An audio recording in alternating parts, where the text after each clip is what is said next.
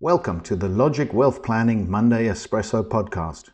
Good morning, everybody. It is Monday, the 18th of December. Today, I'm joined by Ben Jones, our EM and Asia Fund Analyst. Good morning, Ben. Morning, Nathan. We will get some insight from Ben in a second. Firstly, let's quickly recap on what was driving markets last week. As always, there's quite a lot happening, so let's dive straight in. So the focus last week was definitely on central bankers, and they brought some Christmas cheer to markets last week as they signaled the potential for interest rate cuts next year. This helped to extend the rally that we've seen in both equity and bond markets over the last 2 months. Interestingly, smaller companies enjoyed a particularly strong week. For example, smaller companies in the UK were up over 4% for the week. So Ben, let's take a look at inflation. As we know, we had some inflation figures out in the US last week. So what were they telling us? Yes, so inflation has continued to soften, which is good news for consumers. So if you look like last week, the US annual inflation rate fell to 3.1% in November. So that was a drop from October's reading of 3.2%. This move down was largely driven by a drop in energy inflation. If we look at core inflation, which excludes volatile food and energy sectors, that rose 0.3% on a monthly basis, and annual core CPI inflation held steady at 4% as forecasted.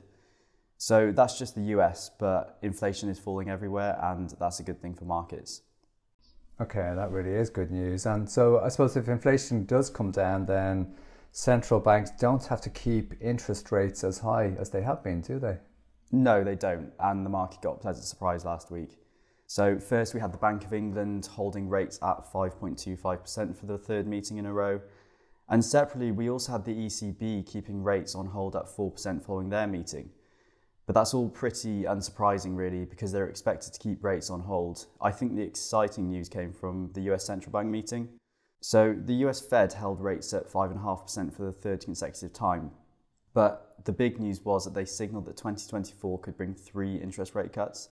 So the Fed Chair, Jerome Powell, gave an indication that we've likely seen the end of rising interest rates because inflation has fallen faster than expected.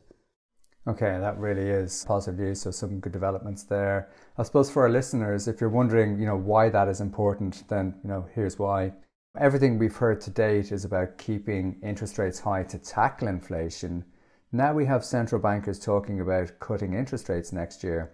So that's a real change in direction.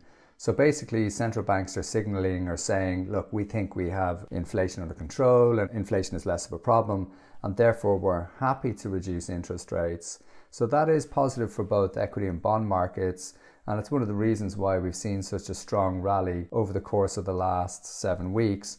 But it's actually a problem for cash savers because interest on accounts next year is likely to fall. And, so as those interest rate cuts start coming through, then that interest you get on cash looks less and less attractive.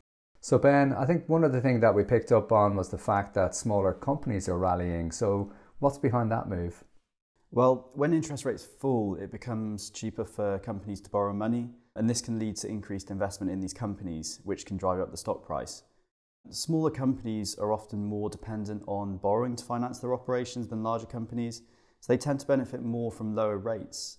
This is one of the reasons why we recently added smaller UK companies to our portfolios. Okay, that is interesting. So I think one of the things we've picked up on is the fact that, we're starting to see a broadening out in the rally. So there's been a lot of talk about the fact that the market has been narrowly led. So what does that mean? Ultimately, we have a number of very big companies in the US who were responsible for a lot of the returns this year that we've seen in the US.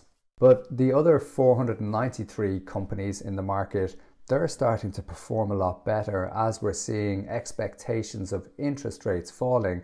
And it's great to see that broader participation because it means we don't have to rely on those big 7 companies or the Magnificent 7, as they've been known as, to drive markets. We can actually rely on lots of other companies to do the heavy lifting, and we're seeing signs of that, which is really good news. So thank you, Ben. That was actually quite insightful, and I'm sure our listeners will agree on that. But before we round up, I'll just take a quick look at the week ahead. So we do have inflation data out this week, and we've got actually inflation figures in the UK, where it's expected to slow to 4.4%. We've also got inflation figures in Europe, where it's expected to fall to 2.4%. We have got a central bank meeting in Japan where interest rates are expected to remain unchanged. But clearly, there will be that focus on inflation and what's happening with inflation, because if inflation does continue to come down, it does mean that those interest rate cuts will come through. Lastly, I think if anybody out there has any questions that they'd like to submit into the podcast, we'd really like to bring those up in the show. So if you do have any, please do submit them. And then lastly, I would just like to thank all of our listeners for tuning in this year. It's really been great to share our views with as many people as possible. And we'd just like to wish you a Merry Christmas from the whole team. The podcast will be back with you in the new year. Thank you.